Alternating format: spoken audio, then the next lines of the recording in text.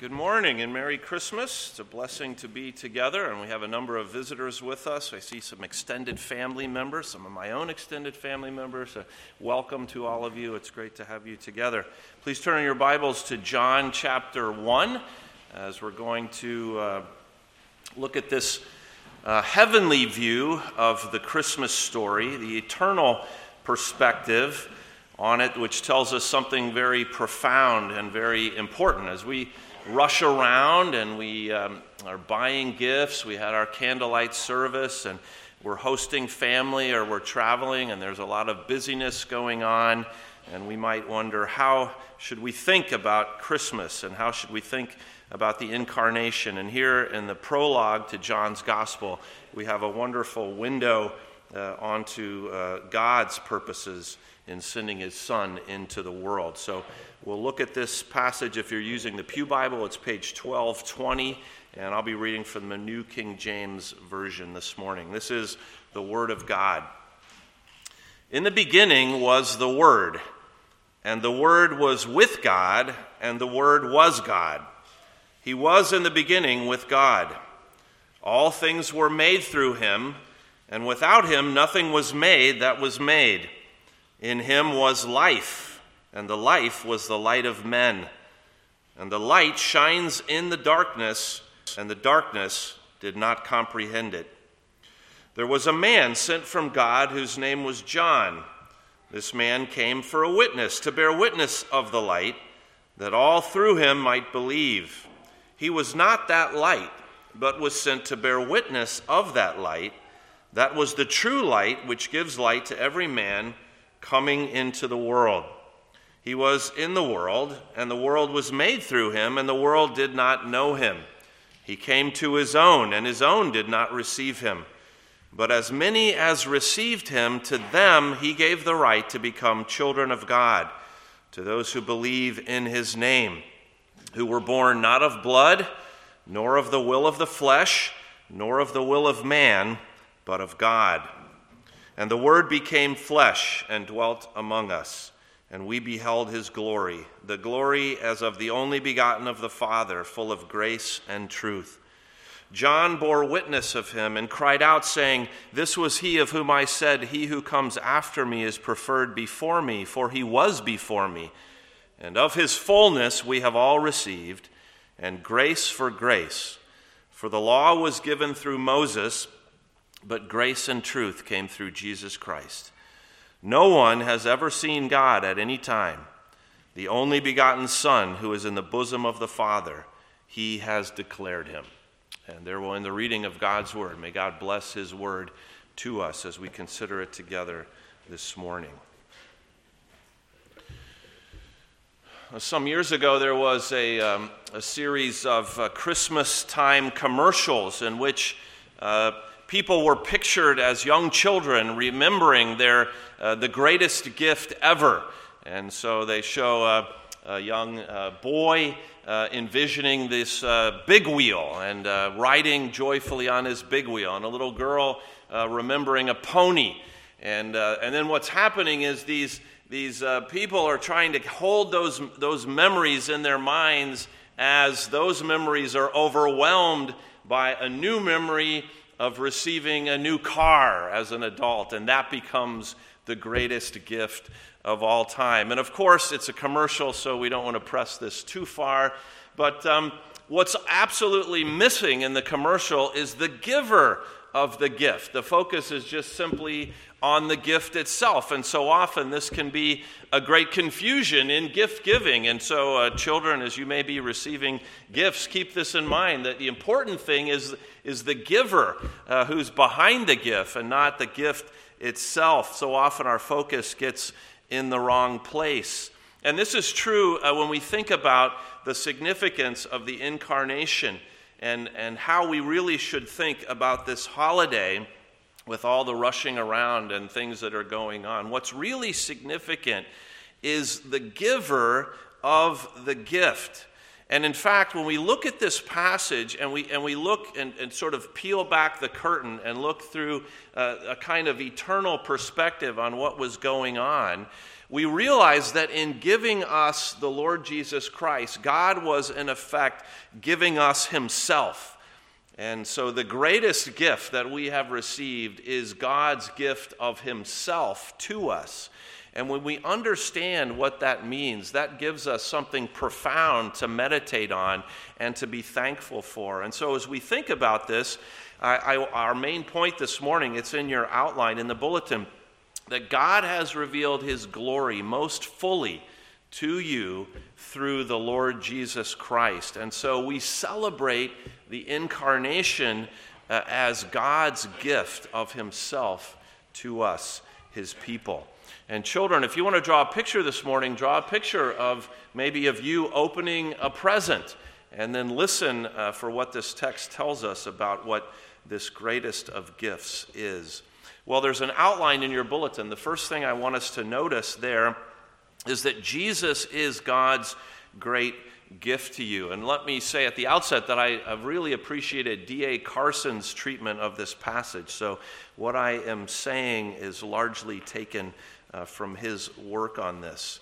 So verse 1, in the beginning was the Word, and the Word was with God, and the Word was God. And this is a strange way to begin a book, even an ancient book. It was unusual in its own time. One of the confusing things here, of course, is that this word, this phrase, the Word, which is used for Jesus, is not used at any other place in this gospel. John never mentions it again after the prologue here. And what is the word? This is the word, the Greek word logos. And logos means sort of the logic or the inner meaning of something. So if you study theology, the word logi that we put on the end of our words is sort of, that's the logic of God or the study of God. Or if you study biology, this is the logic of life, or anthropology, the logic of men. And so John uses this word, logos, to mean the outward expression of something. And it's used in the Bible and other places to mean sort of a speech or a message. I put one example in the bulletin. 1 Corinthians 1:18 says, "For the message of the cross is foolishness to those who are perishing, but to us who are being saved, it is the power of God." And the word that's translated message there is this same word, logos. And some translations translate it word there. So this is a communication of sorts. And what's fascinating is that in the first chapter of John's gospel, Jesus is referred to as the Son of God, the Son of Man, Messiah, Rabbi, King of Israel, Christ, and Lamb of God, all in the first chapter.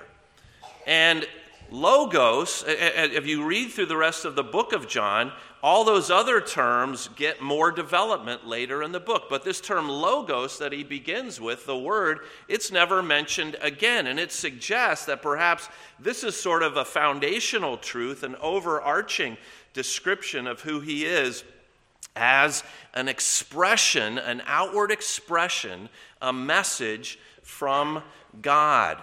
And this is consistent with how we see the Word of God used in other parts of the Bible. So at creation, God said, "Let there be light."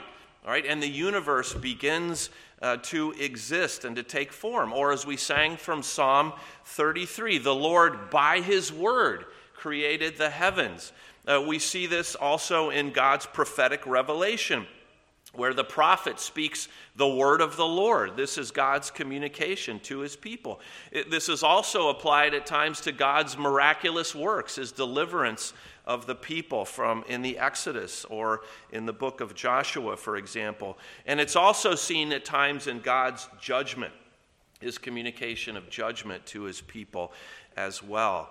And so what John seems to be saying here is, in the beginning was the Word. In the beginning was God's self-expression. God is expressing himself. And what's so fascinating here, of course, is that the ultimate expression of God's being is a person. It's not just a message, it's not just words, it is a person. It is the Lord Jesus Christ. This is what the author of the book of Hebrews is getting at in the beginning of Hebrews. I put the first 4 verses of the book of Hebrews in the outline as well.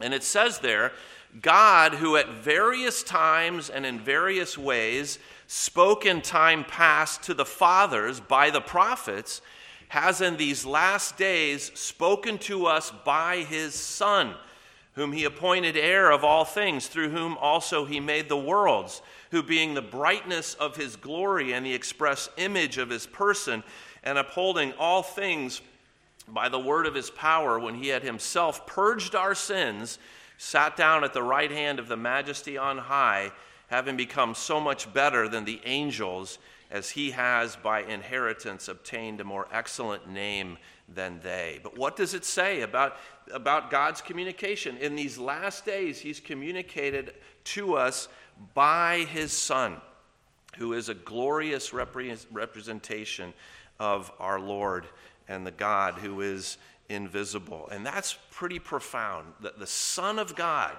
who was sent into the world is God's communication of himself to us.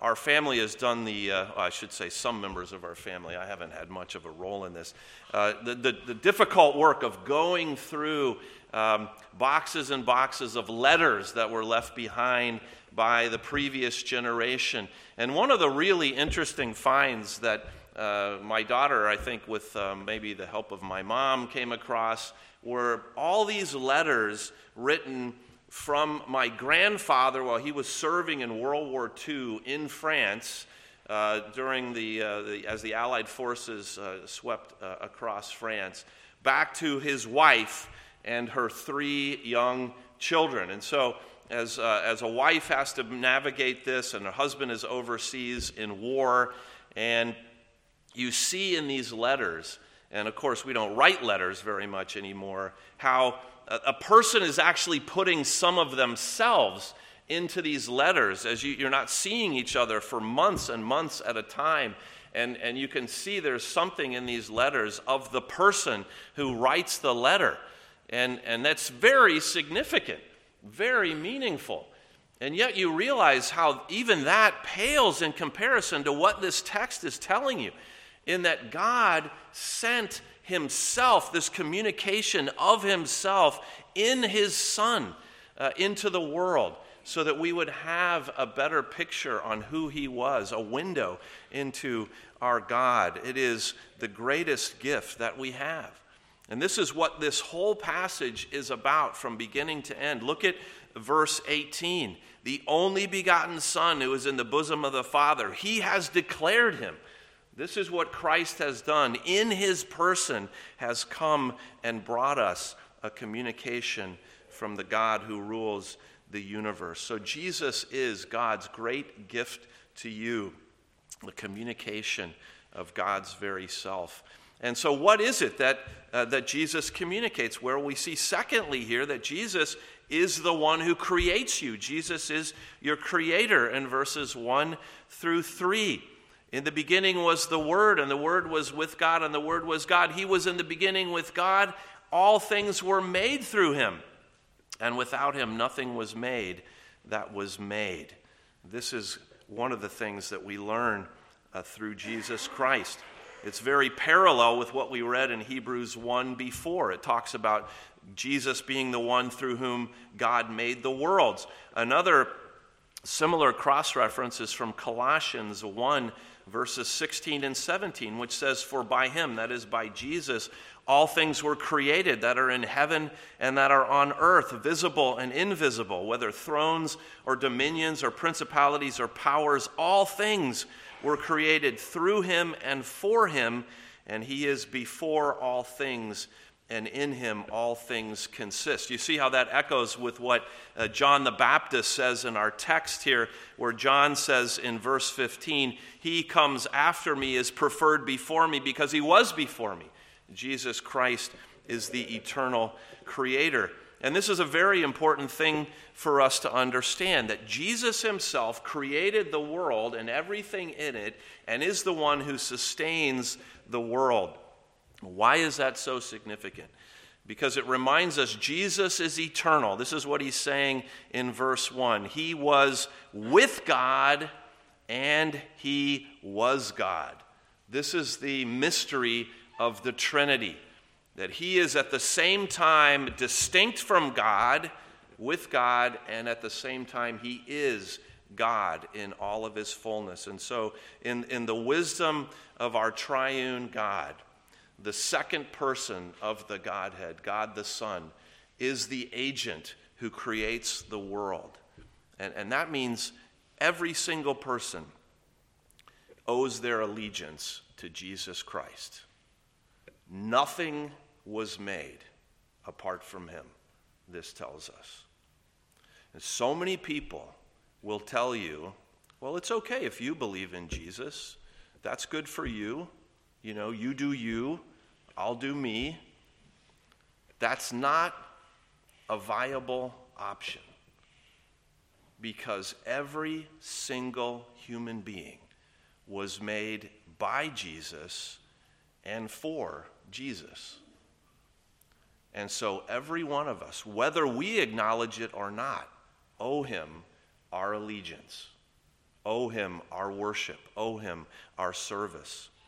That's why John writes later in John 3, verse 18, this is also in your outline, "He who believes in me is not condemned, but he who does not believe is condemned already, because he has not believed in the name of the only begotten Son of God." We all come in with that obligation to worship him. And if we reject him, this is why he says, you are condemned already.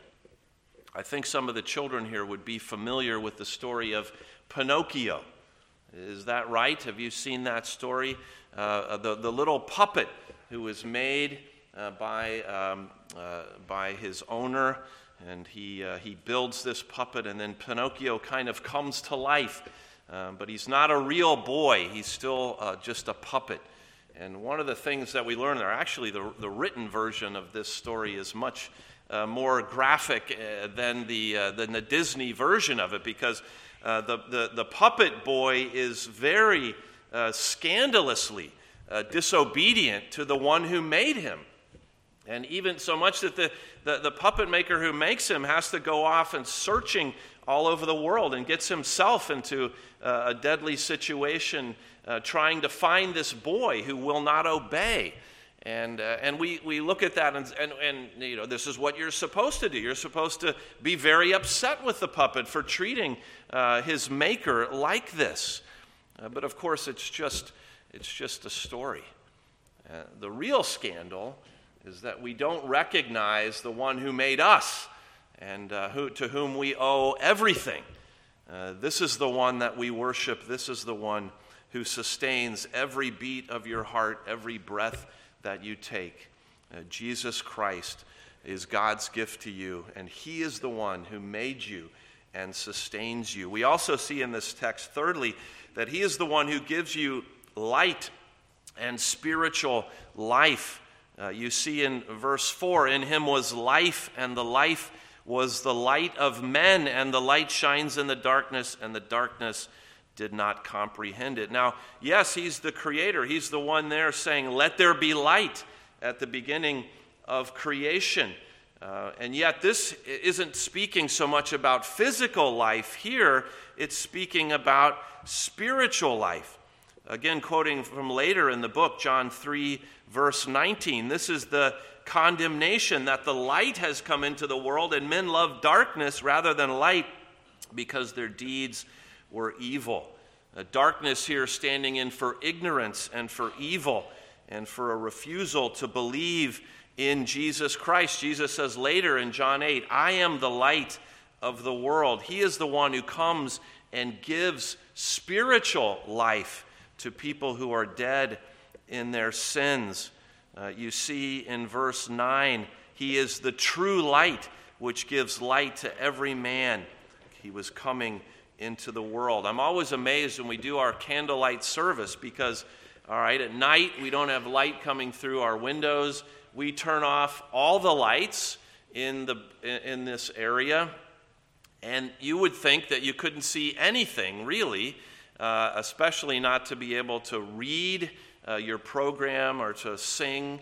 And yet, when you start lighting just a few candles, the difference it makes is really profound. And we all understand this, that a little light pushes back the darkness. All you need is one flame to push back the darkness. And so in a sense, the light is self-evident. And yet we hear here in verses 6 and following that there was this man sent from God. This is John the Baptist, who came as a witness to bear witness to the light, that all through him might believe. He was not that light, but was sent to bear witness to that light. Why does a light need witness? If you're in the dark and someone lights a candle, then you can see the light. You don't need someone to say, hey, light, unless you're blind or you have your eyes covered like this. And that's essentially what the world is doing when the Son of God comes into the world. The creator of the world comes into the world, and the world has its eyes closed, willfully not wanting to see. As it says in verse 5, the light shines in the darkness, and the darkness did not comprehend it. We cannot see because unless Jesus opens our eyes, we are blind. The man who wrote the famous hymn, Amazing Grace, how sweet the sound that saved a wretch like me. I once was lost, but now am found, was blind, and now I see. Was getting at this idea. A man who had been a slave trader, who had actually captained slave ships in his younger years. And God had come to him and opened his eyes. And John Newton was able to see spiritually. And Jesus Christ came into his heart and gave him life. And he became a new person. And in the later years was a staunch abolitionist fighting against the slave trade, recognizing the great evil that he had been engaged in. And this is what Jesus does as the bringer of life and light. He opens your eyes so that you can see and understand who he is. C.S. Lewis, writing about this concept, said, I believe in Christianity as I believe that the sun has risen, not only because I see it, I can look up and see the sun, but because by it I see everything else. I have open eyes and I can see the world. Jesus gives light and life. He is the Word of God. And fourthly, we see here that Jesus confronts you and me in our sin, and he rescues us from it. Verse 10 says that he came to verse 10 says he was in the world, and the world was made through him, and the world did not know him. And there it's using the word for world that sort of means the whole created order. And it would include all people out there and the unbelieving world in opposition to God. And he came into the world, and he was rejected by this world that he had made. But then verse 11 goes on to say he came to his own, and his own did not receive him. So he came to the religious people. He came to the Jewish people. All right, so the unbelievers out there didn't receive him, but he came to religious people, and they didn't receive him either. They turned their backs on him. And it's a reminder that all of us, by nature, reject Jesus. This is our bent. We don't submit to him. We don't recognize him. And there's a great danger here. Because, you know, the next place in the Bible where Jesus is called the Word of God is in the book of Revelation, chapter 19. And Jesus is described as a rider on a white horse going out to make war against all who have opposed him and rejected him. And this is the state that we are all in by nature, having rejected the Lord and facing his anger. I know Philip referred to this the other day, but I think it's so insightful that the Times in London was running a little feature in the paper in the early 1900s. What is wrong with the world? And so people were writing in. You can imagine how that would go today. What's wrong with the world? Well, it's this political party, it's this politician, it's these people over here, it's the border, it's whatever, right? We'd have a long list. And so people are going back and forth. What's wrong with the world? And then there comes this one very short letter. Dear sir, what is wrong with the world? I am. Faithfully yours, G.K. Chesterton. And that really is what's wrong with the world, is people, sinful people who have rejected their Creator and who are spiritually blind and dead in their sins. We are the world. And yet look at the great hope that's in this passage in verse 12. But as many as received him, to them he gave the right to become the children of God. It's a beautiful description of the doctrine of election. To those whose hearts are changed, who are able to receive Christ, he makes us his children. And see how verse 13 emphasizes this, who were born not of blood, nor of the will of flesh, nor of the will of man, but of God. God changes us. And as we embrace Christ, as we receive him, we become sinners. We become new people. Our hearts are changed, and we are now indwelt by the Holy Spirit. And what is he saying? What does it mean for us to receive him? It's one thing, and quite a number of people will say Jesus died for sinners, or Jesus died in some general way. But receiving him means that we are saying, I'm a sinner, and Jesus died for me. That this is personal. He's taken my sins upon himself. He has delivered me from darkness and from death and from judgment. We were reading in Sinclair Ferguson's little Advent devotional, Love Came Down. It's an exposition on 1 Corinthians 13. And then the last installment, he says in there, he tells a story about a man who's on his deathbed, and he is in anguish because he has no peace in his soul, and he believes he is going to be judged by God.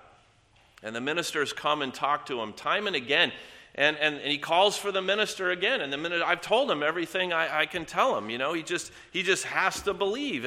And so the son pleads for the minister to come one more time. The minister says, well, I guess I can come and read my sermon to him that I preached today. And so I've never tried this, by the way, to just read somebody a sermon. But so he comes, and so he says, I'll read you my sermon. And he begins by just reading from Isaiah 53:5. He was wounded for our transgressions. And then he starts to read the sermon, and the man says, stop. That's all I needed. He was wounded for our transgressions. The Holy Spirit finally opened his eyes, and he realized that was a word to him. Jesus Christ was wounded for my transgressions. I am saved because of Jesus' work on my behalf. Jesus, God's word to you, is the Savior who confronts you in your sin and saves you, rescues you from your sin. And finally, we see here that Jesus supremely reveals God's glory to you in verses 14 to 18. And here's where he speaks about the incarnation in particular. In verse 14, and the Word became flesh. And this would have been scandalous to the original readers because the Word he uses there for flesh is like the word they use for meat. And so this idea that this ethereal, eternal word, this message from God, took on flesh, became meat. It's graphic, and it would have been offensive, especially to the Greeks in that day. But it reflects how radical it is that the eternal Son of God took on a human body and added to his divine nature a full human nature. And what did he do? In verse 14 it says, the Word became flesh and dwelt among us. And the word that's translated dwelt there is the word for tabernacle, turned into a verb. So it's just like in the wilderness when God set the tent in the midst of the people and dwelled among them. That was pointing us toward this. When God came in a human body to live amongst his people, to dwell with them. And the language that John is using here, this could be your homework assignment, is hearkening back to Exodus chapters 32 to 34. Because in Exodus 32, when the people turn their backs on God and sin, God tells Moses, I'm done with these people. And Moses pleads for them. And God says, okay, go ahead. I'll send my angel in front of you. And Moses says, no. If you won't go yourself, I don't want to go. We won't go unless you are with us in our midst. And God says, okay, I'll go with you. And Moses doesn't believe. He says, show me your glory. Show me your glory. And God says, no man can see me and live. You see echoes of that in here. Verse 18, no one has seen God at any time. Or verse 14, we beheld his glory. And God says to Moses when he says, let me see your glory, he says, I will let my goodness pass in front of you. And then as God passes in front of Moses, he says, I've given you this in the outline, Exodus 34, verse 6.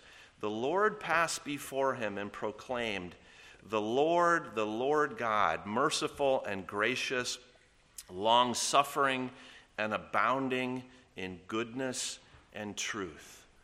And those two words in the Old Testament, goodness and truth, we have the New Testament equivalents of those in verses 14 and 17 here. The Word became flesh and dwelt among us, and we beheld his glory, the glory as of the only begotten of the Father, full of grace and truth. Those are the New Testament equivalents, or what we have in verse 17. The law was given through Moses, but grace and truth came through Jesus Christ. So God's presence, God's goodness reflects his glory, and we see this in the goodness and truth, the grace and truth that comes in Jesus Christ, which is why he says in verse 16, of his fullness we have all received grace for grace. It's grace replacing grace. It's overflowing grace that's coming to us through the Lord Jesus Christ. And he says in verse 17, the law was given through Moses. The law is a blessing. It is a blessing to have the law of God, a rule of life for people in relationship with God. But the law cannot save you. The law was given through Moses, but grace and truth came through Jesus Christ. So this is what he's saying. You want to see the glory of God. You see it most clearly in the work of Jesus Christ and the person of Jesus Christ. And in John's gospel, everything is leading to one place. His whole ministry is described in the first 12 chapters. The rest of the gospel is about one thing and one thing only, and that's Jesus Christ going to the cross. That's where the grace and truth of God come together in their most powerful display when the Son of God, in his human nature and body, hang on the cross, judged for the sins of his people. That's what this is all driving at. And it is in the cross where we see the goodness and the glory of God in its most profound form. And recognize that if Jesus Christ had not come into the world as a child, as a human being, he couldn't die on the cross for you and for me. Tim Challies was writing about this just in the last week, and I put a quote from him in your outline. In order to save us, Christ had to die for us. And in order to die for us, Christ had to live for us. And in order to live for us, Christ had to be born for us. It is at Christmas that we tell the beginning of the story, his incarnation. At Christmas that we celebrate his birth. At Christmas that we mark the dawning of hope. Because Jesus Christ did go to the cross and did rise again victorious over the grave, we have hope in him. One of the more surprising gifts I got this Christmas was from one of my students. And the reason I say this was surprising was that she asked to meet me, and she told me not to open the gift until later. And so she gave me some chocolates and things like that. But she had written a card. And in the card, she'd actually drawn a picture. And I have to say, it wasn't the greatest picture I've ever seen. But it was really meaningful to me because she had been willing to be vulnerable and share a piece of herself in that way as a part of her gift. And you realize how that's we get a profound window into people's hearts sometimes in the gifts that they give. And recognize that's what this passage is telling you. God has revealed himself to you. He has declared himself to you. And he's done it through his Son, a person that perfectly reflects who God is. The one who made you. The one who comes to you in your sin and delivers you. The one who goes to the cross to save you from your sins. That is what we celebrate, not just on December 25, but every day, and certainly every Lord's Day, when we come on the first day of the week.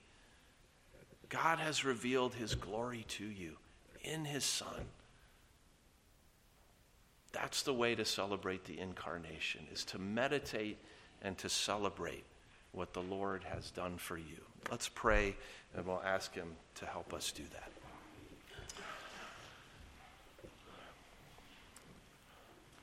Heavenly Father, we thank you for this beautiful passage of your word, truly unique in all of the Scripture, which gives us a heavenly perspective on the coming of our Lord into the world.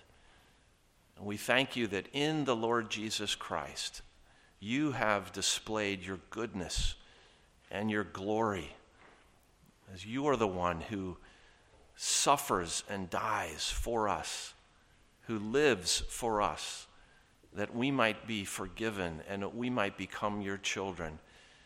And how we thank you for sending Jesus into the world so that we can see him as our Creator, as the one who loves us and who mercifully confronts us and heals us and saves us.